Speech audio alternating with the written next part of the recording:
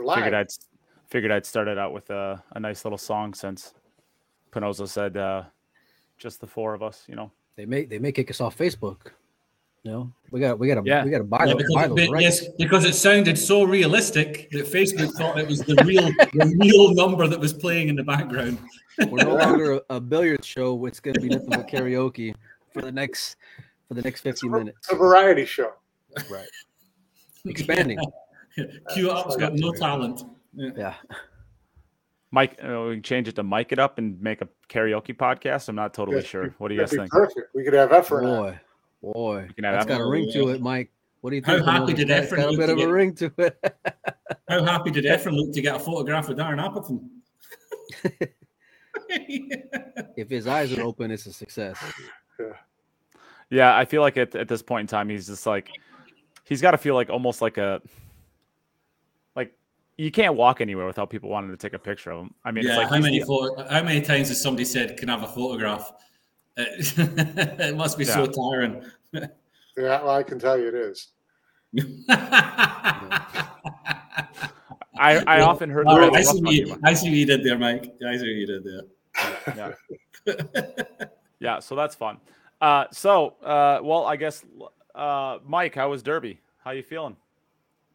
It was good. I'm, I guess, in the process of recovering and learning how to wake up at a normal time and go to bed at a normal time. But it's a pool lover's dream out there. There's so many fantastic moments and matches and games and upstairs, downstairs, everywhere you look, and it's never an overload. It's just nothing but fantastic pool. And with the caliber of players that was there, I mean, it really made for a special year. So, but I'm glad it'll be another year until I get to be back in that place. I'll put it like that.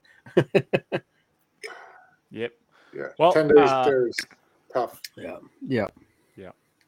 So I guess before we get jumping in, I have a couple announcements I got to make in the beginning. I am going to be working on a project, and it's going to be a super classified project. So I am looking for potential people to help out with this. We are looking for some sort of person who could do like 3D designs or 3D replications. We are also looking for potential lawyers for it and potential interior designers. So if any of those three describe you, the listener of the show, and you would like to get, involved with helping us out with it, that would be amazing. Please reach out to me, Nate Mindham, or to the podcast page. Could really help. Yep, I'm on here pandering for help. So awesome. Second, we are going to talk about the audio issues. So as everybody knows, I've been kind of struggling with the podcast with a lot of different projects, and my time has ran up, so to speak. We have gotten somebody else involved with the podcast to help take the burden off of me in a couple of different ways. And I believe we have reached our first hiccup because he just started uploading podcasts about a week ago, and or about 2 weeks ago. I'm not trying to throw him under the bus. I just think there's something that's going on that we need to figure out. So I did not realize that the audio issues existed until this week. So we are going to get those all squared around, and they're going to be fixed in the near future. Do not worry about it. It's going to be a very short-term thing. So sorry about that for anybody who listens to the actual audio and not the live Facebook part of this. And I guess I should say, because of the audio issues, we have kind of had a surge of bad reviews on Apple Podcasts. We lost our 5-star rating on Apple Podcasts, and it makes me very sad. Yes, we are down to a 4.8 because 3 people went in and gave us bad reviews. And I think one of them was William Mike, so I'm not really I missed one show, and it takes a dive. Goes off the rails. I can't leave you boys alone for nothing. Well, I mean, there was a listener last time that just completely torched us and said the show is nothing without you, Mike. So that actually did happen last time. So don't look up, don't look deep into who that person is. That's all I'm going to say. That person needs help. So you saw it. Yeah, you saw it. All right, sweet. As for the audio issues, I mean, people should know it's really just the way Jim talks. Yeah. You can't. Yeah. So we have lost our 5-star rating. If you love any of us or all of us or the show in general, head over to Apple Podcasts and get us back up to 5-star. It would help out. Awesome. Please do. And if not, then well, to be honest, Nate, considering the absolute nonsense that you spoke on the last podcast, right. I'm surprised. So with that being said, we can get. I think we can get started into the. Oh, well played. Well played. You know what? Nate had that button on. He was ready to go with that mute button and to get. I reckon it was. I reckon it's Fedor that put that review in that got you down to 4.8. It could have been, yeah. For blasting his one pocket game. Yeah. Well, Nostradamus Nate is what he's going to be called from here on out. Yeah. All right. We're going to get started with the show officially right now. And the official start of the show is all three of you. Just go ahead, blast me. Just tell me when you're ready. I can take it. I'll start because I missed and I was at the airport and I said, let me catch up and see what these guys are talking about because that way I don't go and ramble on the next show, about the same topic. And boy, in that middle of it, I was pleased to hear Nate go and say with such passion and matter-of-factness that the kid had zero chance, none of winning the Derby City One Pocket. And Nate, I'll let you take over from there. I think we know how that played out. Yeah. I mean, the more I think about it, it's just disappointment on my side, really. Can you read it? What'd you write under, Nate? Dunce. Loser. I'm just very disappointed in you, Nate. I think it's I'm embarrassed for you, really, more than anything else. Is it gone? I wrote idiot on my forehead. What more do you want from me? No, I think that suffices. Every show needs someone who goes tilt in the wrong direction because it makes the rest of us look good and gives us good fodder. Well, like Nate makes sure everybody knows that years ago he made this, proclamation about Yap and being the best player on earth, and I got to remind you guys again. So it's like if you want to wear that crown, right, it's got to be a two-way street, right? So you went out on the limb. I mean, the forehead says it all, right? Even a blind squirrel finds a nut now and again. Yeah. All right, my next genius proclamation is Oliver is going to be a top 5 player in the world in 2 years. You said top 3 about 2 weeks ago. Okay, whatever. I don't care. What's the difference? He's lost. He's been hit so hard by what Fedor did. He's lost all confidence, and even Oliver is now only going to be top 5. In the net, Jim. Tell you what, if he's in the conversation for top 5, he's in the conversation for top 3. That's all. Most disappointed person in that prediction is Oliver. Yeah, right. Yeah. Why has Oliver got to suffer because of what happened? And in fact, has anybody seen Oliver in the last 4 months? We'll see him at the Championship League. The Premier League. We'll see him at the Premier League. He's in there, isn't he? Yeah. So yeah. All right. Did you guys get a lot? Penosa, you haven't had an opportunity yet. Do you want to blast into me for a little while? I don't pile on. Well, when in Rome, Mike? Come on. Yeah. Water's warm. He's just going to sit there and smile. I'd rather talk about how Federer was my pick to win the Master of the Table, and that I thought he and Filler were the two people who had a realistic chance to win all 3 divisions. Well, thank you very much. Attaboy, Mike. Attaboy, Mike. All right, I'd rather pat myself on the back than rip Nate.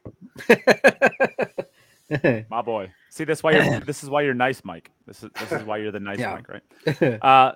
Lucian, I hope I'm pronouncing that right. I addressed the audio issues at the beginning of the podcast, so you can get that there. I apologize for that. It should be fixed going forward. You don't have to worry about that, hopefully. I guess, Fedor wins Master of the Table and does so in kind of convincing fashion. He cleared Jason Shaw by, I want to say, about 25. Does that sound right? About 25 points. He had 227 and a half, I thought I remember seeing. I try to not use the website as much as I possibly can because it feels like I'm entering into the 1940s whenever I use it. So I guess I'll look at it right now, though. And I think he was about 50 or 60 points behind because Jason had to win it to pip him by 5 points. Yeah. So Fedor had a 261, and Jason had a 203, I think. 202. Yeah, 202 and a half. So it's pretty impressive. 60 points clear, basically. I mean, that's a pretty dominating performance. I'm not a historian of the Derby City Maybe, Mike, you would be more apt to answer this, but 60 points, I feel like, is quite a bit. Is that a normal amount, or is that kind of towards the top of what it's ever been? Well, that's pretty that's distancing yourself pretty much. And, you got to take into account that where did they have him lined up in the 9-ball? Because he went out early. He got 17th. 17th? The craziest part is Jason Shaw got second. I thought he did, but Yeah, Jason got second, fourth, and fourth, and was 60 points behind. Well, that's crazy. That's it. That's the thing. You win the tournaments, you get that extra bonus. Yeah. And I think that's probably the way it should be. Really, I mean, I think if Federer had won 2 to Jason's 1, and Jason had got master of the table, then would you rather have been Jason or would you rather have been Federer? I mean. There's 2 ways of looking at it, and that's that Jason would have finished top 4 in all 3 divisions. Consistency pays off, which is pretty sporty. If you're talking about an MVP type of performance, that would be it, right? Well, so I mean, what year does that not end up winning Master of the Table? Second, fourth. I mean, that wins Master of the Table probably most years. And the year that Shane won 2 as well, I guess that's not going to get you the Master of the Table. The year Shane won 2 of them. But I think the point system seems to work pretty well, because at the end of the day, Jason could only win it by getting first. It would have been really quite bent if Jason could have got master of the table by getting a second place in the 9-ball, for instance. That would have been a bit strange. To win 2, and then you're looking at the guy who wins it hasn't won any. That doesn't work. How crazy would it be? Like, how dominating would 2 players have to be if you went first, and 17th, and you lost to somebody who went second, or second, fourth, first? I mean, like, that's but I mean, listen, the best guy won it. The guy who dominated the entire event maybe just ran out of steam in the 9-ball. I mean, he came up against Filler, playing quite well, I think, and I don't know who the other one was that beat him. But I mean, he was dominant. What a performance. Brilliant. And I've got to say, Jason, also brilliant performance. Consistency. It's 2 guys that are on fire at the moment, and looks like they're the only there's only a couple of players in the world that can stop them at the moment, and it goes for both of them. It's all 3 of them, and Shane, you can include Filler in that mix. Yeah. I mean, I know he didn't get any 4th place finishes, but the guy goes deep in the 1 pocket, losing Hill to the eventual runner up in Josh Roberts. Obviously his Bigfoot dramatic finish against Federer, where if the kid didn't scratch on the break, he might have won 3 events, coming back against Filler. So that was pretty remarkable. And then looking to me like he lost to Shane too. Yeah. Federer, right? Yeah. So he's lost to Shane and Filler. And that was a bit. I mean, that could have gone either way. It really could have. But Federer for sure stole the show that week. And it's kind of hard to say that, because Jason was remarkable and Josh was remarkable. For me, everybody else was kind of an afterthought. But what Federer was able to do with that cue ball, his decision-making, his execution from morning until night was just something special. And, I don't think he had any business going, where he did in the banks, just because I really think it's gambling with all these top guys. Moore banks the ball well. Josh and Jason both bank the ball well. Obviously, you got a couple of young Americans who know how to bank the ball well, in Billy and Sky, who played both events. Omar Al-Shaheen, who just plays phenomenal in banks and in 1 pocket. To go and win that event is really what started the week. But his consistency, I guess kind of cemented his Derby City legacy, Yeah. He's on the rafters. He's up there now. And, Nick De Leon just jumped into the comments, and a pretty strong performance out of him as well. He ended up taking tied for 10th. As I don't think he's an amateur player, but he certainly is on the cusp of amateur to low. It's like really, really top amateur to low professional, even middle of the pack professional. That's a pretty good performance when you look at what he did in that tournament. I just want to give a shout out to Nick. And I think you sponsored Mike. There's a few players in there. There's at least 10 American players in there who've got themselves some ranking points, and I hope that encourages them to go chasing some more. Shane Van Boning, Shane Wolford. Shane's in there. Shane Walford. I like to see Shane Walford in there. I hope that gives him a little bit of a push to say, you know what, I'm going to go and attack some more events here. I've given myself, compared to the rest of the Americans, I've given myself a good start here. I've given myself a bit of advantage over a few players. Mosconi is always there in the background, and if you're in the run for it, why not keep giving yourself the opportunity, So there's a few names in there, a few that I didn't expect, a few that are new to me, and I'm excited to see what I'm hoping they all think, I'm going to keep chasing this, I'm going to keep giving myself an opportunity, and I hope they keep going after it, And let's face it, the red, white, and blue needs a shot in the arm. You can't go out there with the same lineup and expect different results. So to see those guys like Wolford, like my buddy Nick, go and do what they did, Josh Roberts. Yeah, well, I mean, Josh is one of those guys that's always. I don't think he really gets the respect that he deserves, but it's like you got to go and travel to all the events. I mean, he did well in Derby City, and he did well leading up to Derby City. Also, I think he had a strong showing in Iron City, but. Will Josh go and be at, the World Championships? I don't know. He's got to go and travel to a lot of these big premier 9-ball events. You can't just go and complain from the sideline. And I hope he does, because I think the USA would do great with the way that Josh is hitting the ball right now. He works very hard on the table. But yeah, never been a question as to whether or not he's talented enough to be on the team. I think he's it's hard to put him not on the top 5 list of at least eligible USA players. I think he absolutely belongs there. Well, go get it. Just go get it. Yeah. What Jim said, you got to go and do it. And now, because of the rankings, you really got a chance to take the bull by the horns when you're some of these guys. So if you go out there and you travel and you compete and you work hard, the numbers are going to be there. There's a lot of guys on that list where you're like, who the hell is that guy? That are American players. But you got a chance to make a name for yourself if you want to go and do it. Why wouldn't you want to play in Mosconi Cup? And now is the perfect opportunity for these players to get in there. Because if players are going to be a little bit lazy and pick and choose events, if you just invest a little bit, I mean, okay, there's going to be players that are maybe going to need a little bit of financial help. But if you can get that help and invest, now you've got a great shot of making that Mosconi Cup team. And why wouldn't you want to? I mean, the 3, 4, and 5 spot is going to be wide open for Team USA. Nobody owns those spots. Those spots. Yeah, I mean, everybody aside from Shane and Sky, it's going to be up for the taking. But even Chris did well. He went deep in Derby City and all the events before he got any kind of losses.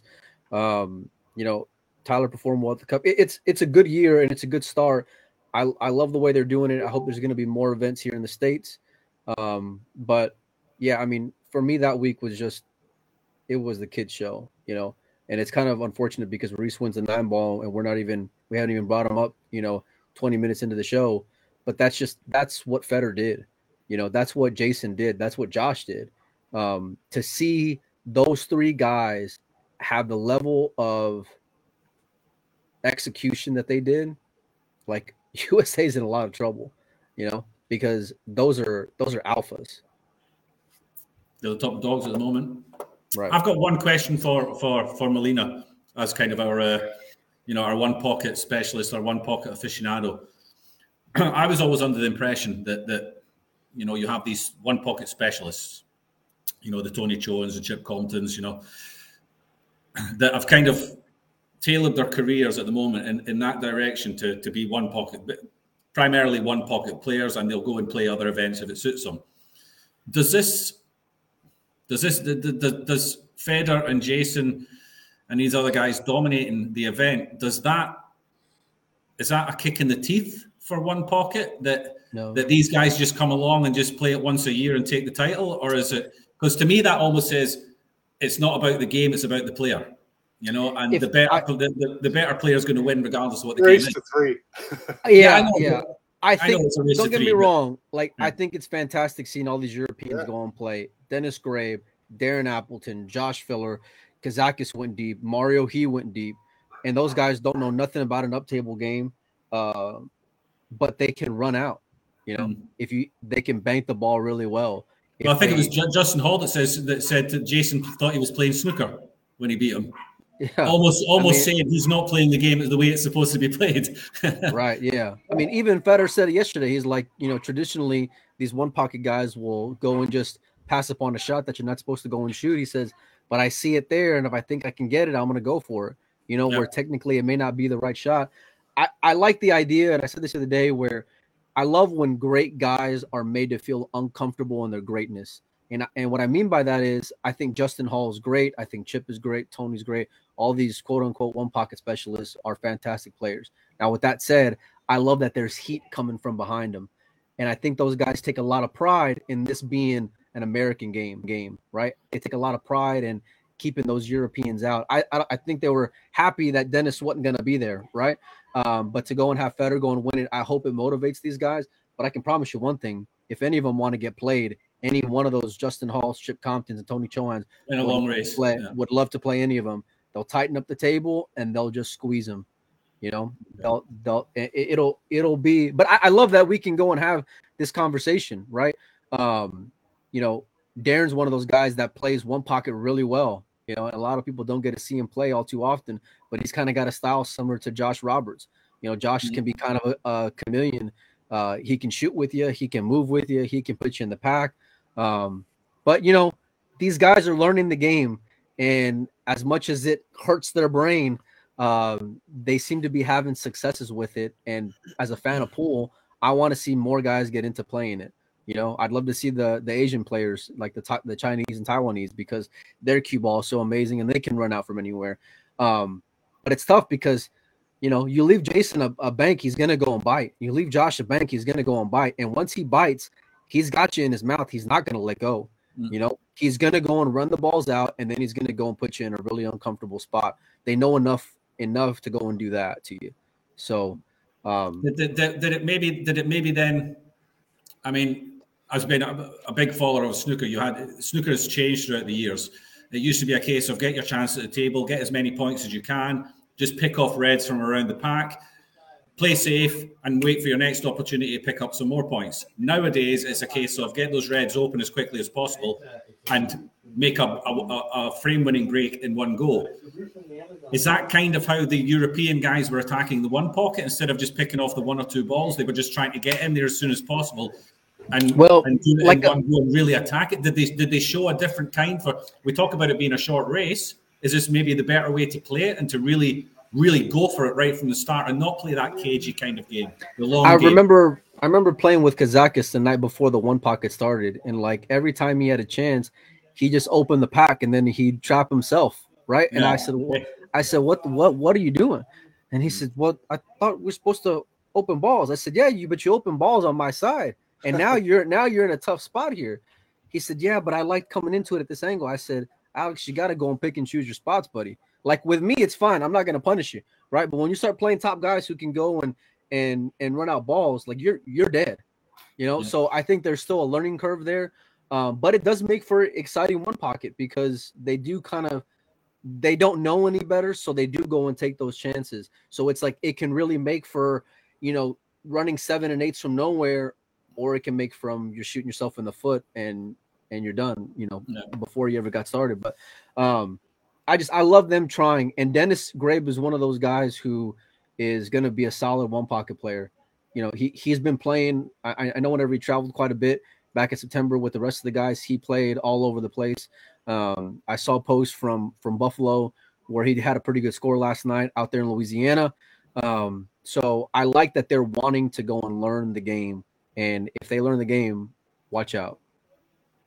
I got to be honest. I mean, I haven't really followed much one pocket, but I did watch quite a few matches, and there was some that I really, really enjoyed watching, and others that, a slow player on a one pocket game is just not nice to watch, in my opinion. It's difficult for me to. But you have to appreciate the movie. You're watching Tony playing. He's a pretty quick player for a one pocket player, and he sees it very early. It's great to watch. I really enjoyed watching a lot of the matches. Some of them, okay, it's down to the players whether or not it's enjoyable or not, But yeah. That's what cost Tony's match against Josh, though. Like if Tony moves more and doesn't shoot, Tony wins comfortably against Josh Filler a couple of years ago. And I know Tony's chomping at the bits to go and get a rematch. That happened the same way when he played Justin Hall too. I think that was the reason he lost to Justin Hall, was because he was. I think I saw the Justin Hall match. Yeah, I watched that match from start to finish, and I thought Tony took some flyers that they didn't work out. Maybe sometimes they will, but in a short race to 3, under those conditions with pretty big pockets for one pocket, I mean, I think you got to play the game differently. I think you have to play the game of one pocket differently, and you have to play it in that more of a, just kind of pick off the balls and, go into the stack if you have a very sure thing, but don't go into the stack on those crazy flyers. I mean, that's part of what made Federer's win so spectacular for me, was because it was here where he won. We all know he can go and execute. Well, I think, and they've been kind of barking back and forth of playing a big set for a while now, and they played a little bit in Vegas. I think for what was it? Which event was it? The U.S. Open that they played? No, that not there. No, the Predator World 10 Ball. Tony and Josh played a couple more one pocket sets out there, right? No, at Griff's. No, in Vegas, Josh was playing more with Billy. They were playing by the game. Even Josh torched them. But I mean, to Billy's credit, he stuck in there. Yeah, I was thinking. I think Tony played Josh again since then. But I mean, I just think Tony's got to move around better. I think when he's playing on those big pockets, I think you just can't open it up, because those big pockets. I say big, relatively speaking, of course, because those pockets are tiny to a player like me. But to Josh, who's like so accurate with the ball, I mean, if you give him 4.5-inch pockets playing one pocket, he's going to be throwing his cue ball at every single bank opportunity, every single flyer of a cut shot. I mean, like, you throw him on those 4-inch pockets, and it's different. I think you got to play. Tony's got to play different. I think I mean, with Josh and Federer being so young, and those guys who we're all mentioning being 15 to 20 years older, like, watch out, because they're coming, and they got a thirst to go and learn this game, because they do not like to go and lose. Let me cut you off there, because I think this is an interesting conversation I wouldn't mind having. For the longest time, I mean, Jim, you can take your. Did you bring Dominic Dunn back with you, Melina? I think I can hear him in the background. No, it's my dog. I got the control back here. Just kidding. Kind of. So I think the U.S. has been passed. Certainly for 10 years when it comes to pool. I mean, Europe has passed the U.S. pretty much in all aspects of the game, certainly rotation, probably an 8-ball too. I mean, they've just vastly far and away surpassed the U.S. at this point. And the one thing that I heard from the top pros in the U.S. is that, well, we play one pocket here anyways. And for the most part, that's kind of true. I guess my question is 2 parts. One, do you think that we're more one pocket because that's the only thing that we can win in? And number 2, if you think we're being passed up, I mean, what did we have in the mat? Or there's like 4 of the last 5 players were European, for, if I'm not mistaken, in the one pocket. Darren, Fedor. Well, anyways, do you guys think that if it is true that we are being passed just because the firepower is too great to basically outmove them, do you think that one pocket then takes a hit in the U.S. if we're no longer the best at it? I don't know, Panozzo, we haven't heard from you for a while. Why don't you take that on first? I don't think it makes a difference. I don't think anybody in the U.S. is saying, "Oh, I'm not going to play one pocket anymore because the Europeans are good." One pocket's always. The only reason I asked that is because I mean, how many rotation players do we have in the U.S. now? And it started to die off right around when we started getting passed by Europe. It seems like, to me, anyways. I don't think they're going to kill the game in the U.S. Players are still going to play, and they love to play, and they don't care who they're playing against. So I don't see, pool in the U.S. going away because Europeans are good.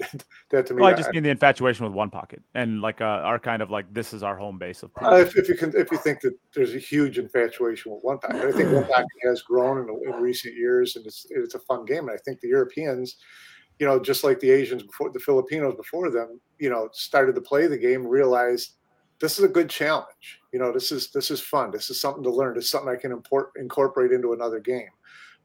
So they enjoy the challenge. So the U.S., they just have to step up and play better. And I think the U.S. still has the best one pocket players. If you get into, playing longer matches, and that's always the excuse that U.S. fans always use as well, race to 150 and Shane will beat anybody, whatever it is. But the case is that, one packet's always been a gambling game. It's always been a longer game, a slower game. And if you get back to that game, the U.S. is still, the dominant force in one packet. So, no, I don't think Europe is killing one packet, and they're not going to kill bank pool, and they're not going to kill 8 ball, and I don't think they've killed 9 ball. We just need more players, more opportunities for players to play more frequently in big situations for big money, and then it'll start to come. Okay, I don't think. Sorry, go Mike. Yeah. No, go ahead, Jim.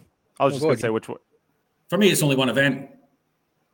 You can't turn around and say it's going to kill one pocket in the USA. It's just one event. Like you said, it's race to 3. It's one event, but it's at the end of the day, at the end of the day, it's got to start somewhere. At the moment, there's 3 guys on the planet that are playing pool. I mean, we can't see what's happening in Asia and what's happening over there. Really, we don't know how good players are playing over there.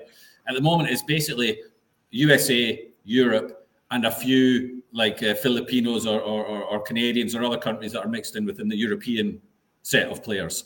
That is basically pool at the moment on the world level. And at the moment, there's 3 guys that are just a level above the rest at the moment. And for whatever reason that is, it's at the moment, it's just their time to pick off titles and earn some money as quickly as they can before it's somebody else's.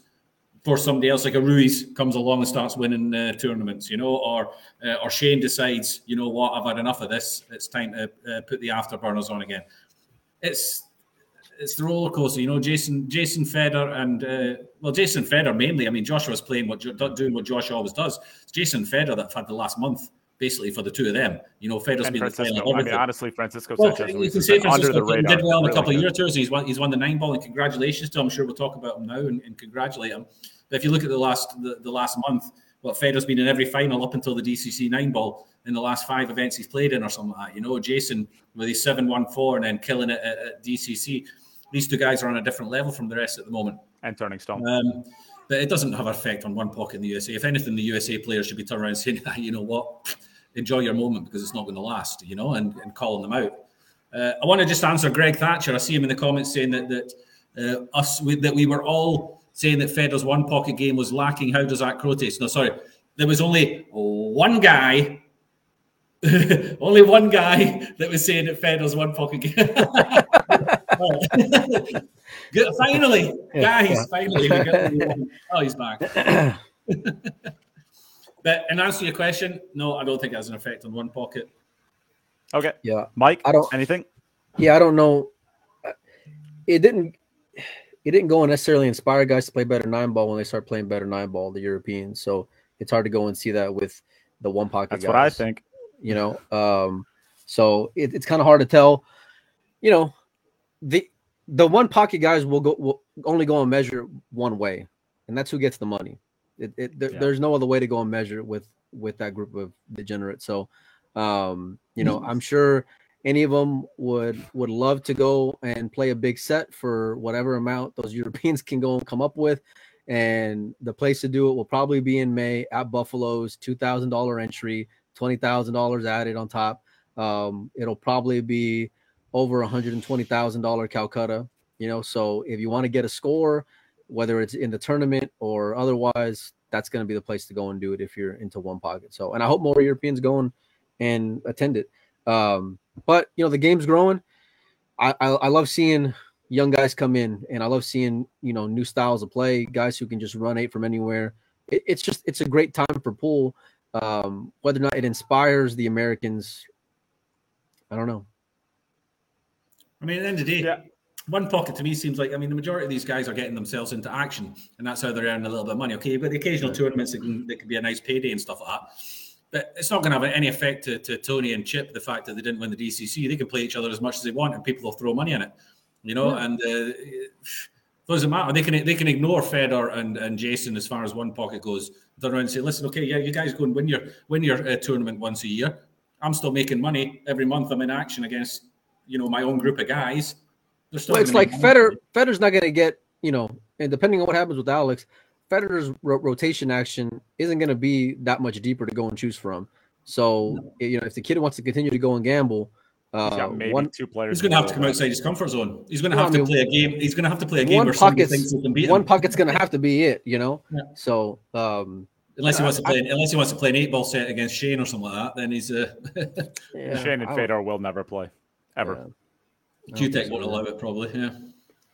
I think QTech doesn't want it.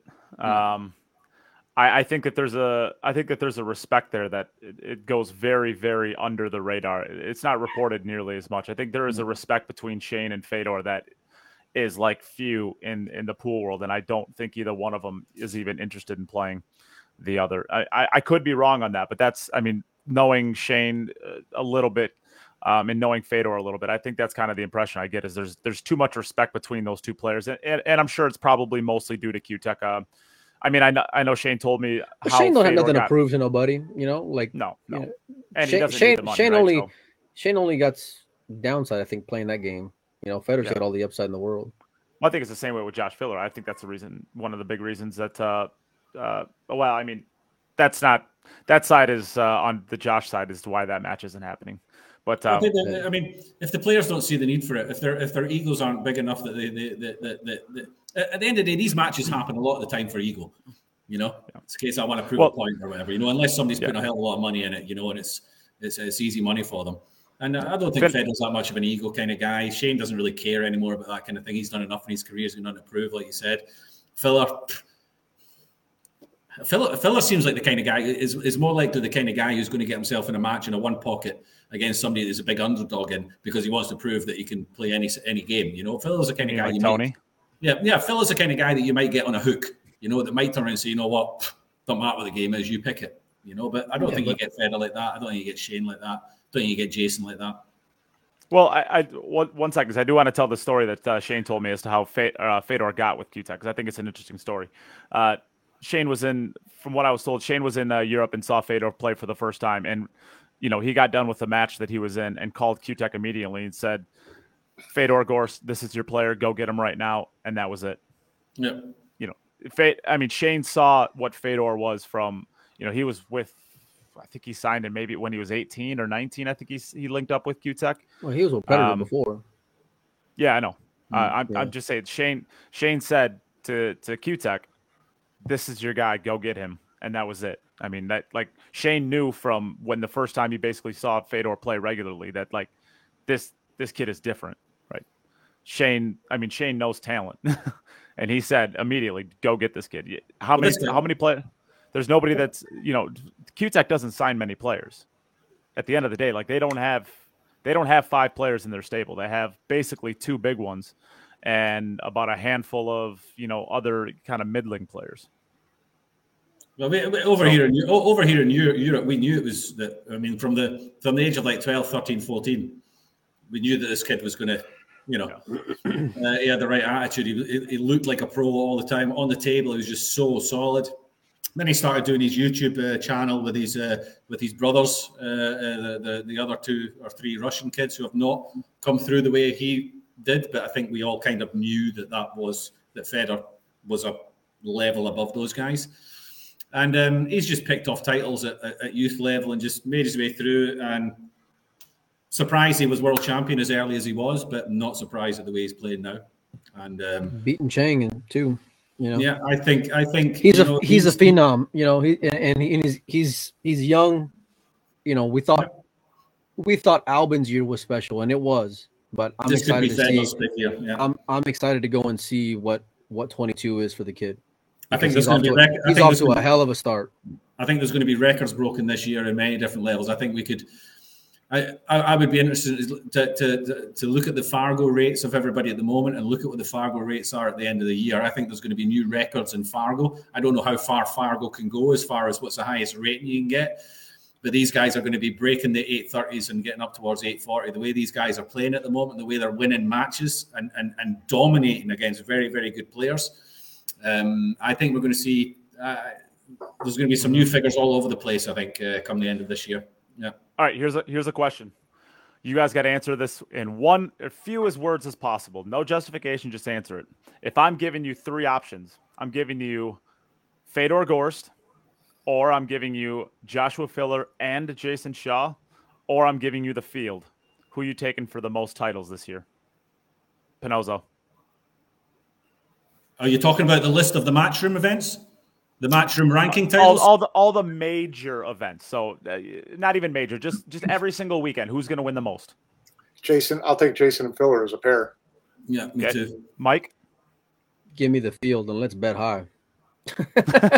Like, I think, don't get me wrong, I think they're great, but those odds, give me the field. There's a lot of great talent out there, and winning tournaments is tough to do. That's all I mean. Like, and I think that's what makes what they've done that much more special. But it's difficult, and you got to have a lot of luck. And I think any of those guys would say the same thing. Yep. Well, I mean, obviously the field I think is a safe bet, so it makes sense that the NIT would go there. Mike would go there. I think it'd be unrealistic. I think it would be unrealistic to expect Federer to win more tournaments than everybody else combined.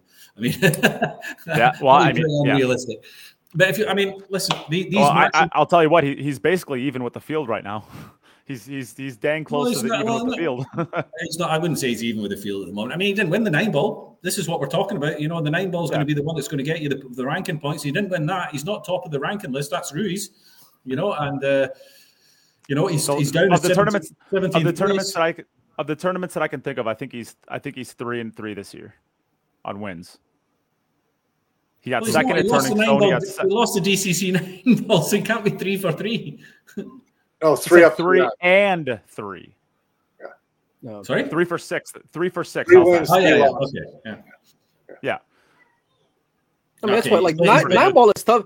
9-ball is tough to win with those with that caliber of players. 9-ball's a tough game. Funny things happen. And you're gonna go and play the UK Open and everything else with even more guys that are gonna go and be there who can run out. You know, if the Asian players come back at some point this year, I mean, it's a lot. Like, you're dodging bullets left and right. So, it's incredible, but it's tough. And it's wide open. But Federer's still special. He's at the top of the radar with Josh and Jason. Well, let's use this as a transition to our next topic, which is going to be the one person apparently in the world that wants a piece of him right now. So Alex Pagulayan and Fedor are going to start their matchup tomorrow. It's going to be hand rack 10-ball race to is it 75? Am I right in saying that? Mm-hmm. Race to 75. It's being played in Illinois, and it starts tomorrow. So I guess this is the third time they've played this iteration. Alex won both times. Once was in Vegas. I'm not sure where the second time they played is. Do you know, Mike? I think they were both in Vegas. They're both in Vegas. Time. Okay. Yeah. I know I watched in person the one. I think Alex was up huge, like 23-15 or something like that, and Fedor got it back to close. I think he ended up losing 25-21 or 25-22 or something like that. So, you would think that this is at this point in Alex's career, in this, how hot Fedor's been playing, you'd kind of think, like, what is this? Why is this match even happening? How did it happen with no weight? But, like, Alex won it twice coming into this, so obviously he likes his action playing it a third time. What do you guys think? Panozzo, you want to start us out? It'd be tough not to pick Federer. I mean, playing 10-ball long race, but it's nice to be 21 playing long race pool. But yeah, I mean, it's Alex won the other two times. I don't know, how I would have bet that way to start with, but I think I would have to go with Federer right now. He's working on all cylinders. Jim? Kind of the same. I mean, much as I love Alex and his game, I don't see how he gets here against Federer at the moment. I mean, Federer seems to have him on all levels at the moment. He's got the break. He's just not missing balls. He's got the white on a string. How do you beat that? There's one thing that Alex can do is he can kick. He can kick. I mean, he plays safe. Is he? I mean, he's only kicking if he's coming to the table to get out of a safe. Is Federer getting himself out of line that he's having to play safes? I don't. I mean, this is. I don't know. It's hard to see. It's hard to see how anyone can play better than Federer. But it's one match. You don't know. Alex is a great player. He obviously fancies his chances. He's beaten him twice before, but I wouldn't bet on Alex. Put it that way. I'd have to bet on Federer. I'd have to put my money on Federer, and I don't think I'd get much action off anybody unless I was giving them a start. I don't think. I think I'd have to be given weight to get any action. Mike, I don't know what the line is on it. Michael, no. Yeah, probably around 8. I mean, it's what I've been saying. Federer's vogue right now, but Federer was a 10-ball monster in September when they played as well. So, I don't want to say nothing's changed, right? Because he's got more titles and more successes over the last 30 days. And he hasn't missed the ball since then. Well, I mean, he's not gonna make a mistake. Alex has got to put him in tough spots. And the way Alex does that is by breaking from the side. He's going to make it a moving game. He's not going to let you go and see the one.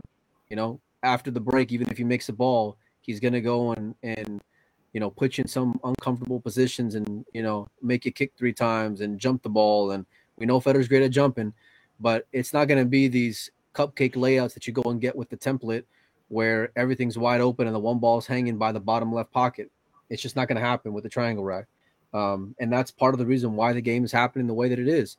I think that had you said in September, Alex is playing Federer, the line would have been just as long to go and bet on the kid. And everybody would have loved their side. It's no different now. But I don't want to say written off Alex, but I've thought like there's been games where I think Alex doesn't stand a chance, and I've been proven wrong time in and time out. And people forget a couple of years ago, Alex went deep in the Bigfoot, and he didn't have a great break then. So he's going to go and try to outmove you, try to get in your head a little bit with the way he's going to go and put you in some difficult spots. And if anybody can do it, it is Alex. He's one of the guys that can figure it out. He can figure it out while he's there, while he's playing. And I asked Federer last night, I said, how do you like your chances? And he said, if I can figure out the break, I think I win by 15. He said, but if I can't figure out the break, then it's going to be tough and it's going to be close. And I think that's about as honest an opinion as you can go and get. And it is going to come down to the break. But with those guys, breaking 10-ball with a triangle rack is completely different than breaking 10-ball with a template. Is it rack your own, or are you racking for your opponent? No, it's rack your own, but you can't go and mess around with the one ball. Can't be squeezing the one down. Yeah, no, they're not going to stick them in, give them one squeeze, and then that's it. It's a wrap. So I think it'll be a lot closer than people will give it credit for. But even if Alex wins, it's nothing to say, oh, well, I guess we, overrated Federer. No, it's just that's the game where Alex has an advantage, or at least like where it's close. But I don't know if I'd, yeah. Well, but I mean, if the table's open and Federer's on the one, he's going to get out 95% of the time. I mean, he's getting out from everywhere. His cue ball is fantastic. I never saw him have to go and juice the ball more than 3 times after a week of playing pool. He gets perfect shape all the time. And it was over and over and over and over again. That's how well the kid is playing right now. So, once you give him an open, he's going to go and take it. But the thing is, can he go and hit you with threes, fours, and fives, racking the balls with the triangle? I don't know. I don't think so. So I think it'll be a lot closer than people, I think it's fair to say, I think Federer's supposed to win, but there's no reason why Alex can't make it very, very, very close. If it gets close, it's coin flip. Alex ain't going to bottle it at 74-74, or 70-70. He's not going to disappear and crawl in a corner. He's going to be loving it. He's going to love it if it gets towards the end and it's nice and close, and he's in there with a shout at it. But I talked to Alex at Derby. Stay in the match early, Yeah, I talked to Alex at Derby, and he said nobody's beating me when I got to feed my kids. Yeah. So I mean, the guy wants to win. Yeah.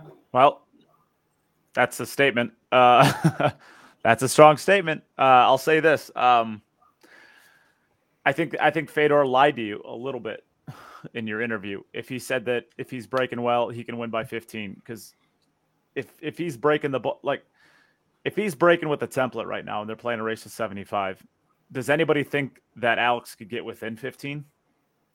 If they're using a template. Oh, it's alternate the break? Only with alternate break, not with winner break. Oh, yeah, but they're not alternating, Yeah, that's what. Yeah, win a break template. Alex doesn't get to win a break template. If they're using a template, doesn't get to 50. If they're using a template rack, is there a way that Alex can get within 15? No. Zero chance, right? Zero. We're all pretty much in agreement if they're using a template. So when Fedor says, if I can figure out the break, what he's really trying to say is, can I make a ball and get a look at the one ball? Is if he's doing that, I mean, obviously you're not going to do it as consistently, but if you're under the assumption that you are able to do that, Alex isn't getting within 15. I mean, there's just no way. Alex. But that's why the game matters, and I think that's part of why I love what these rankings are doing, right? Because they're keeping it specific to 9-ball, because the game really makes a difference.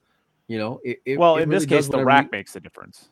Because the game doesn't make a difference. Though. The hand rack makes a difference. Yeah, the hand. Yeah, but I mean, like it's part of it's part of what I mean, and there's no chance that Alex would ever play that game with a template, Mm-hmm. But as great as Fedor is, I mean, people forget, like when he played Jeff, he got up, I think, something like 10 or 12 games to 0 or to 1 or something. Like he started off extremely It was strong. 9-1. I know that. I know it was 9-1. Right, but the next 2 days, the lead never changed. He was still up by the same amount of games, which means from that point going forward, they were even, and that was with the template. So I mean, the kid's playing phenomenal. Don't get me wrong, and he should win convincingly and especially if he can get that breakdown. But Alex is smart, and Alex has got a lot of experience, and he can figure out a way to go and make a ball and get on the 1-2. So the only way this is the thing with the hand rack against the template rack. The template rack, a guy with a break like Fedor's, he is making a ball and he's playing and giving himself the best chance of position on the 1.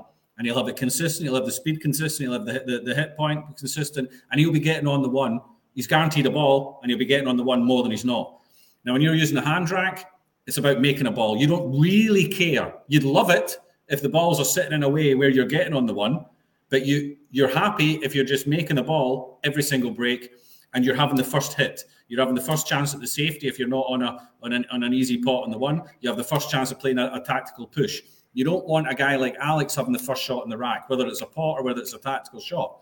So for Fedor, figuring the breakout, it's enough for him just to be making a ball and having that first shot. Whether he's on the 1 or not, doesn't really, he'd love to be, obviously, but it's not really the goal when you're playing with a hand rack. It's very difficult. You can't really control it. You're just happy with making a 1. You might have to be putting the 1, you might have to be putting a cue ball in a spot that's not going to give you position on the 1 in order to make a ball. They may start doing like they do in the Predator events where they're playing to cut the 1 on the side. I mean, you exactly. That could be the ball you're trying to pop. That could be the ball you're trying to make. And that's why Shane's one of the best guys. We've got one of the best breaks in the world. He can figure out that very, very quickly. Within 2 or 3, 4 breaks, he can figure out the spot that he needs to have the white on that break line that will give him a ball every time. And then you look to see, okay, can I get a 1? Can I get a shot on the 1? But you just want to be making that ball when you're hand racking. That's it. Simple as that. Make a ball and give yourself the first opportunity. I think it'll be a really good match, and I think it'll be more than just cupcake runouts. I think it'll be a lot more of playing pool, which I enjoy. A lot more moving. So I mean, the only way, the best way of making a ball in the break could be from breaking from the side, and then you're having a real scrappy rack. But you'll take that as long as you're making a ball in the break. And Fedor's got one of the most consistent breaks. If he finds it, he'll be consistent enough to play it every single time. Yeah. And for me, the race is beautiful. 75. It's nice. It's a nice short number every day where it'll keep me engaged and not be bored to my mind like half the time when I'm watching these big 10-ball races. So I'm actually looking forward to it. And it's 2 great players. So. Fedor's not necessarily the quickest player either. So. Yeah. So I guess let's move on from here after we give our prediction for the match. So Pinoza, what do you think? What's your score line? Race to 75. Well, I don't know. Mike makes a pretty convincing argument for Alex being able to turn this into a 10-ball version of one packet. Because he does know all the moves and he's kind of strategized the game to his advantage to make it close. But I'm still going to pick the kid by 5. 75-70. What do you got, Jim? I think he could give him 10 and get there. I go 65. Mike? 75-65 for Fedor. 75-64, the old man. Oh. The old man. The old man. I just don't want to be I just don't want to have 3 Fetters across the board. So I mean, you can go. How next week's show you can go and crucify me for exactly. You know how it worked out last time somebody bet against Fedor on this show. I mean, listen, I'm the only one Mike, rolling the dice a little. Now, Mike, bit, all you gotta say is just say Fedor has 0 chance. This is what's gonna happen now. My phone's gonna blow up and say, "Well, you know what? You think Alex is gonna go on 1-9? I'll take Fedor even." Yeah, I'll take Fedor with 2 on the wire, right? Yeah. And you're stealing, Mike. That's what they'll tell me. You're stealing, right? Okay. Yeah, you give me 10, I'll take Fedor. Don't sleep on Alex Nagelainen. Yeah, I hope it's gonna be a good match, though. Honestly.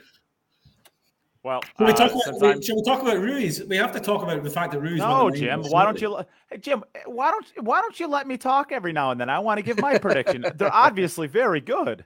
I want to give my prediction. Come on. Listen, we all know over here. We all know. All right, I'm going to give my prediction now.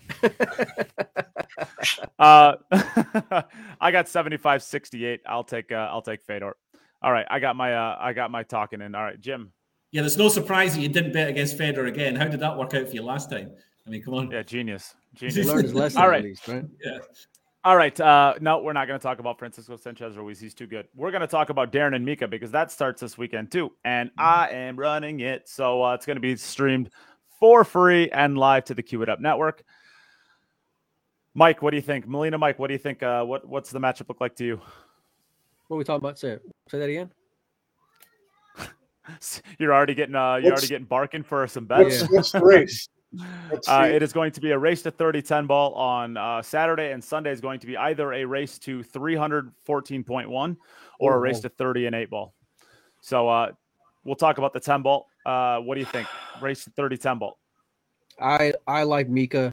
No disrespect to Darren, but I've lost a lot of money betting against Mika over the last 15 months. It's been brutal. The guy's just playing phenomenal. Who have you lost more money betting against, Chip or Mika? Oh, Mika, no doubt Mika, because I learned quick with Chip. With Mika, it's always I'm going to keep on. He doesn't stand a chance.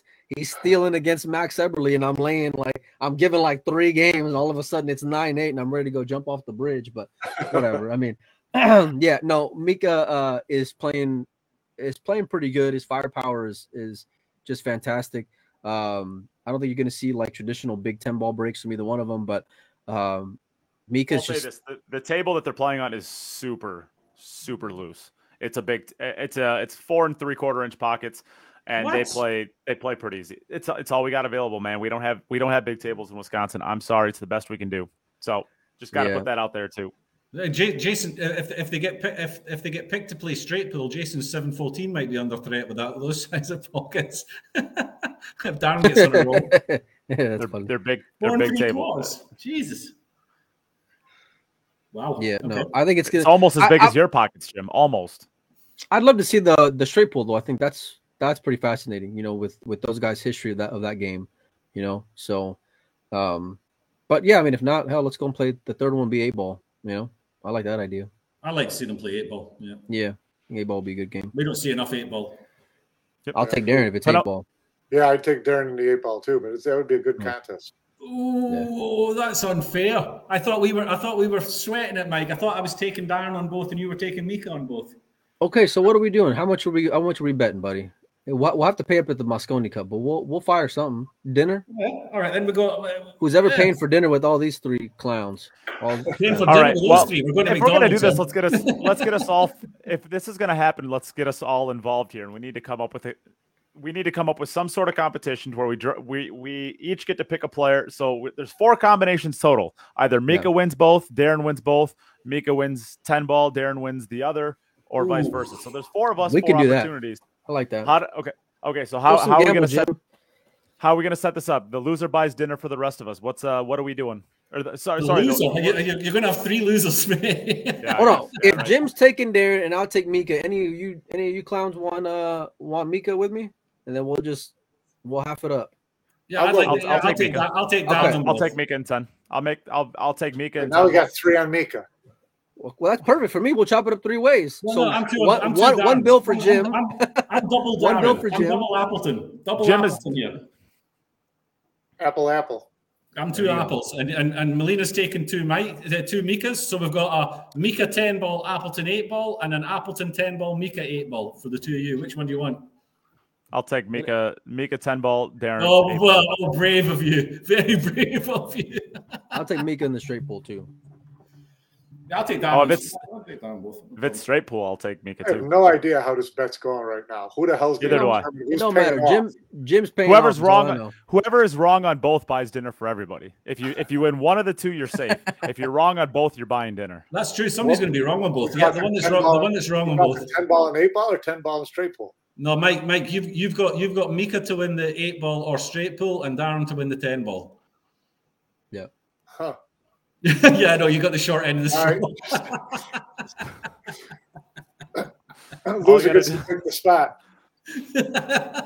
Yeah, well, I that's good. Anytime you need drink food or drinks, you go to Mike. Mike knows his stuff. You do not. I don't care if you have like Bobby Souffle or whatever the hell is there. I don't care. You listen to Pinozzo. Pinozzo knows what he is doing. Cocktail all right, Pinozzo. So this is how it's going. I got Darren in 10-ball, and I got Mika in 10-ball, and I got Darren in 8-ball. What do you got, Pinozzo? No clue. You tell me. I think you got Darren in 10-ball and Mika in 8-ball. Jim's got really? Jim has Darren in both, and Melina Mike has. So this is how it's going. Whoever loses both bets buys dinner. Whoever loses one of the two has to buy a round of drinks, and that's perfect for us because Mike doesn't drink. Bingo. There you go. Mike. Who doesn't drink? You don't drink. Well, we've got it on tape, so I'm sure we'll figure it out. I might need to be in a dinner with you, buddy. You're going to struggle without it. Oh, man. That just went out the door. So, I guess, well, we don't even have to get predictions anymore because we're basically, we got bets on it, so that's good for us. But we'll say this, whoever loses both and has to buy the dinner gets to pick the restaurant. So if I lose, we're going to McDonald's. There you go. Drive-through. Wouldn't expect anything less from you. Nate's the ultimate mover. There you go. Yeah. And if I lose one of the two, we're doing like the $1 mystery shots you can find. That's my round of drinks. Oh boy. Never change, Nate. Never change. Stay classy. It'll be good. Nothing top shelf with this guy. Yeah, it'll be good. This will be fun. We got some sweat betting to do. Again, that match is going to be streamed live right here on Cue It Up Network. It's going to be absolutely free, although we are going to be giving away a ton of prizes. We have a $1,300 Jacoby custom cue. We have a Jay Flowers jump cue. We have a Jay Flowers shooting cue. We have a set of balls. We have about you ready for this? It's about time you get a pair, buddy. We have this many magic racks. Nice. We also have the Rasan, the brand new Rasan racks. Oh, sweet. We have a Predator cue. We have Taum chalk. We have Taum tips. We have Tiger tips. We have about 40 jerseys given from on board. Jesus. We are giving away. Yeah, I'll fire 50 at it. I'll fire a $50 bill. Yeah. We are going to end up having. Throw some of that to the side. Completely outfitted. I was going to say, we're giving away over. All you need is a table and you're ready to go. We're giving away over $5,000 worth of product. Let's put it that way. Comfortably over $5,000 worth of product for a 2-day event. So we'll give you all the ways that you can donate to the stream if you want to. Donations will get you entries into the raffles, so you can win some of this sweet gear. And other than that, I mean, share, donate. I'm even missing stuff. We're also giving away some trainer cue balls. We're giving away another cue that I forgot about. We're giving away another cue. I don't know. It's a lot. It's a really, really lot. So we're giving all this stuff away, and all you got to do is just donate to the stream. Could be $5, could be $10, could be $1 million, whatever it is. You got lots of stuff to win. And you get the pleasure of listening to me and Nate commentating on it. Smashing each other. Well, it depends if you wake up or not. This is going to... Well, they're here. Perfect. Somebody asked, what time does it start on Saturday? It starts at 7 p.m., which I guess is, like 3 a.m. for you, Jim? It's stupid o'clock for 2 me. 2 a.m.? Yeah. It's going to be long. But listen, I'm up with a I'm up with a couple of week old baby at that time anyway, so she can sit and watch it with me. There you go. Get her started early. If you need some help, I'll jump in for the old man. I know baby duty stuff. For the old man. Wow. There you go. You might. Well, actually, I might end up taking you up on that, Mike. If you Vegas is just around the corner, really.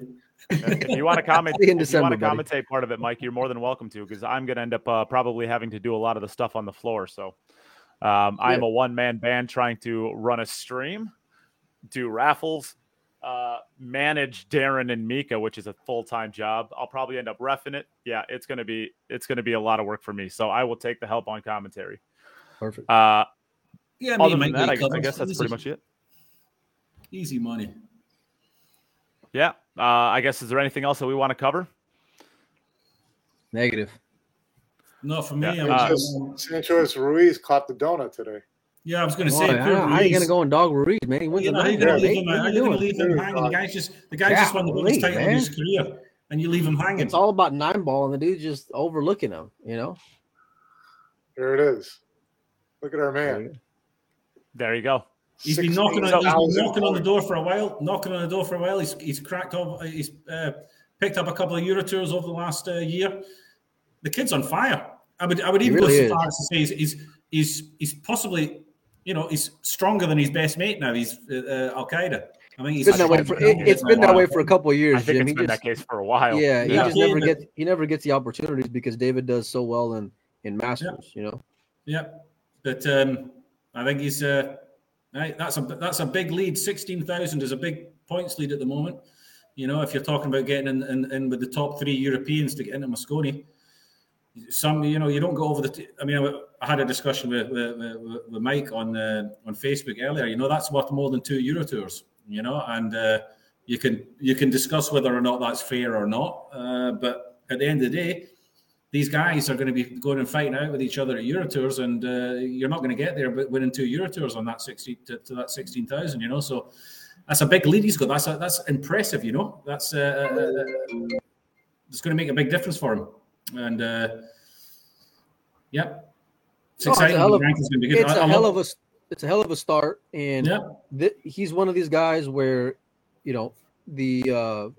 rankings were made for him. Because he seems to be forgotten for a lot of events, so maybe he ought to get, a little bit more respect. So this is a chance to kind of go and play his way onto that team and it's not just the Mosconi Cup, because if you're in, I think within whether it's 12 or 24, that means you get automatically entered into getting invited for like Premier League, Masters. So all these invitationals, it's going to be so many that are going to be automatic. So if he's, at the top of those lists, then, he's got guaranteed money, which is fantastic. Yeah. Well, here it is.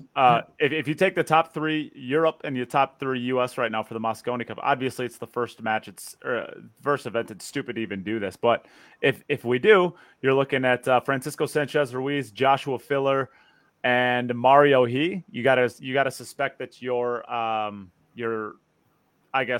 picks, your 2 captains picks would probably end up being Filler or Fedor and Jason at that point. And then the U.S. side, you're looking at Shane Van Boning, Shane Wolford, and Nick De Leon. Your Johnny Olsen, Sky and Tyler. Who knows? Yeah, that's too early. It's too early to say that. It's just it just shows you they're not ranking. Winning the tournament makes a big difference. Josh lost in the final, and he's got half the points. That's it's quite winning the tournaments will make a big difference. Certainly these big ones. It's going to be difficult for the guy that wins the US Open not to end up in the top 3 if he's an American. If he's a European, it's going to be difficult to see the guy that wins the US Open not. Well, that's why these things are weighted like that. Because they're going to go and reward guys who are traveling and who are performing well. So I get that, but I don't necessarily agree that you can guarantee yourself a top 3 finish by winning one tournament. I don't necessarily agree with that. I think in the U.S., you probably can. You can in Europe. Yeah, and I don't necessarily agree with that. I mean, what's first prize for the U.S. Open? 60,000. How do you make up? How do 3 players get above 60,000 over a year? I mean, in Europe, it'll be easy. I shouldn't say it'll be easy. It will not be easy. Your 5 Euro Tours are 6,000 each for winning them. Well, it'll be tough for this go around, but you only get halfway if you win every Euro Tour. No, I mean, it'll force guys to add more money though. There will be 30 people. I bet there will be 3 people in Europe that will get over 60,000 in money. Just a guess. Well, in 9-ball money, in 9-ball money outside of the US Open. Outside of the US Open, 60,000. I'll take that bet, 100%. Wasn't the hold on. Let me talk. Wasn't there 13 events on the calendar? Yeah, but they're not paying big money. I mean, the DCC is 16,000. That's one of the big payers. I realize that, but you're getting one guaranteed from the World 9-ball Championships, because that's going to be right at 60,000, right? Probably very close to it, if not over it, right? So you're guaranteeing one. What's the UK Open going to pay? That's probably going to be 60,000, if not more. So you're getting 2 for free. You don't think that one person in Europe is going to get over $60,000 that isn't going to win one of those 2 tournaments? You're assuming it's going to be a European that wins them all. No, I'm saying that I think that there will probably look what they did at Derby. Yeah, well, yeah. I mean, that's what I'm saying. I think there will be over 3 people that get over 60,000. All right, we'll see. You're getting 2 for free unless the same winner is the UK Open and the World 9-ball. Right, put it this way. So let's say US Open, World Championships, and UK Open, 3 European winners. How does anyone else get above these guys? So all 3 of them are going to get in based on 1 win. Correct. Yeah. Well, I'm not saying that. All I'm saying is I don't disagree. I think I like the ranking system, but I don't necessarily agree that 1 win should get you into the Mosconi Cup. I think you should have to pick up points overall. If the American or a European wins the World 9-ball, that gets you in immediately. Yeah, but that's because you're world champion. It's got nothing to do with points. That's just the world champion will play. That's all it is. Well, yeah, but now instead of the world champion getting in, now it's because you won the world championships and nobody can pass you in money, right? It's the same outcome.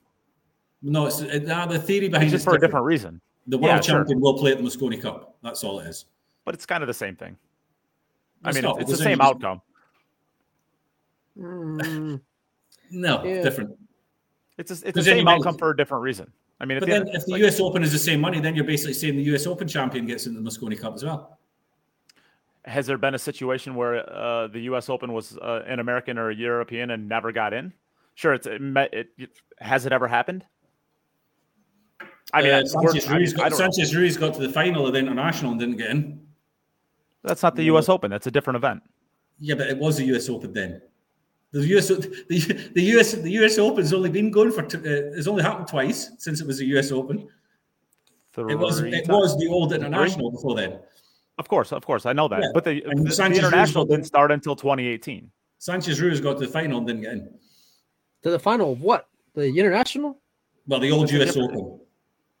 Well, what year? What? It's a new day, and there's going to be more. I don't think that list of events is going to be the end of the events for the year. I think as the year progresses, there'll be more coming in. More events are going to be added onto it. It's a good place to meet those requirements. Yeah, for sure. Oh, I love it. Don't get me wrong. I really like it as a world ranking. You got to start somewhere. I just, the ranking will be, if tournament directors and organizers want to cheat. Then it can influence the ranking depending on how much tournament organizers want to put in the beginning. Now, hopefully, then players start to ignore those tournaments who are not paying as much money, so it becomes less valuable and easier to win. Therefore, deserve not to get as many. But let's say all the Europeans say, "I'm still going to go and play the Euro Tour." It's still the toughest tournament to win and the least amount of ranking points. Well, for now. I don't know. I still don't. That's what I mean. Right at this moment. So you would hope that the European players turn around. Either the Euro Tour puts more money in, or the players say it's not worth playing anymore. So it becomes an easier tournament, and therefore an easier tournament, less ranking points. Okay. I don't know. I still think your argument doesn't work. Getting to the final of something should not guarantee you a spot, so you can't use that. I didn't say it should, but getting to 2 finals. What would you rather have? Getting to 2 finals or winning one and blowing out in the other? winning what's one. What's more valuable for qualifying for Mosconi Cup? Well, but that's why you're only going to get 3 and 2. Like the eyeball test is still going to be winning one of them. It's still going to be in play for 2 spots. You know, it's just 3 of the spots are going to come from how you go and perform. Yeah. I mean, just to see how it pans out. I don't necessarily believe that when we look at the ranking at the end of the year, I don't think that it will look like what we would consider to be the order of the players who have performed the best. You know what I mean? It will be a money list. It'll be based off of how money. you went. But that's money. The best players win the best events. How else are you going to go engage it though? You know, the best players win the best events. I'm not saying it's the wrong way to do it. I'm just saying it won't necessarily give you a ranking based on performance. Yeah, it'll give you a ranking based on when you perform good. Did you perform good at the right times to win the big money? You know, did you turn up with your best game when the most money was on the line? Yeah, the best players win the best events. I mean, that was if there was a knock against Francisco Sanchez Ruiz coming into Derby 9 balls, that he's never won in a big event outside of the Euro Tours. I mean, that was the one knock that you had against him, and now he's won a big, real 9-ball event, and now all of that is $16,000 isn't that much at the end of the day. Like as far as on the ranking, it looks like on the ranking, which is the important thing. You know, well, it's because it's the only thing that's on there. Yeah. Once the U.S. Open happens in April, or what I think that's what's the next event on there? Is it the April U.S. Open? Is that the next one that's on there? No, I think the UK Open happens in May. Yeah, there's got to be some. Well, you've got the Premier League. Well, April's before that. Premier League. April's before that. February. Jim's got a hard time with months. I don't even know what time it is, let alone what month we're in. Yeah, so we'll I don't know. I personally, I think Sanchez Ruiz could fit nicely into that European team. I think he's got the right attitude for it. I think he's a good player for Europe in the future. He would have been there if Jason had decided that he needed to stay at home after what happened with Ara. Then it was going to be Sanchez Ruiz that was slotting into play. So all I'm saying is, if Francisco Sanchez Ruiz, let's just say he doesn't cash in the World 9-ball, he will not be in the top 5 anymore with $16,000. He won't. Yeah, I don't think you can go and rest on one win. He might not be in the top 7. That's not what I said. Oh, it doesn't matter. Chopping it down. All right, we're good. We're going to get out of here. All right. Thanks, everybody, for tuning in again. And one last time, the announcements I made in the beginning. We have a project that I am trying to get underway, and I need some help for it. So if you are somebody who can handle 3D representations of things, if you have that type of graphic design skills, it better be PG, buddy, because all these 3D ideas of things, and your Manscaped passions makes me a little uneasy. Virtual reality manscaping. A little uneasy, buddy. That's all I'm going to say. Virtual reality group manscaping. So, skipping these two, we also might need a lawyer and a potential. Yeah, you're going to need a lawyer, all right. With that being said, if this describes you and you're interested in helping out the podcast with a potential idea, please reach out to me and let me know. And now that we're at the end of the podcast, if you listen to the podcast using Apple Podcast Review, please go in there and give us a rating. We lost our 5-star rating because our audio issues were terrible. We fixed them. They should be good now. You don't have to worry about the audio issues anymore. We apologize for that. But a couple people went over there and gave us like 3 stars and a 4-star. So please go over there and, I don't know, help us fluff our ego by getting back up to 5 stars. All right. With that, we're getting out of here. Oh, Jim's over there. Like he looks so sad. I forgot about you, Jim. All right. So we'll close it out. So thanks everybody again for tuning in. We'll see you next week. Later. Actually, we'll see you Saturday, right? Yeah, we're going to see you Saturday. Yeah. Bright and early. All right. Take care, everyone.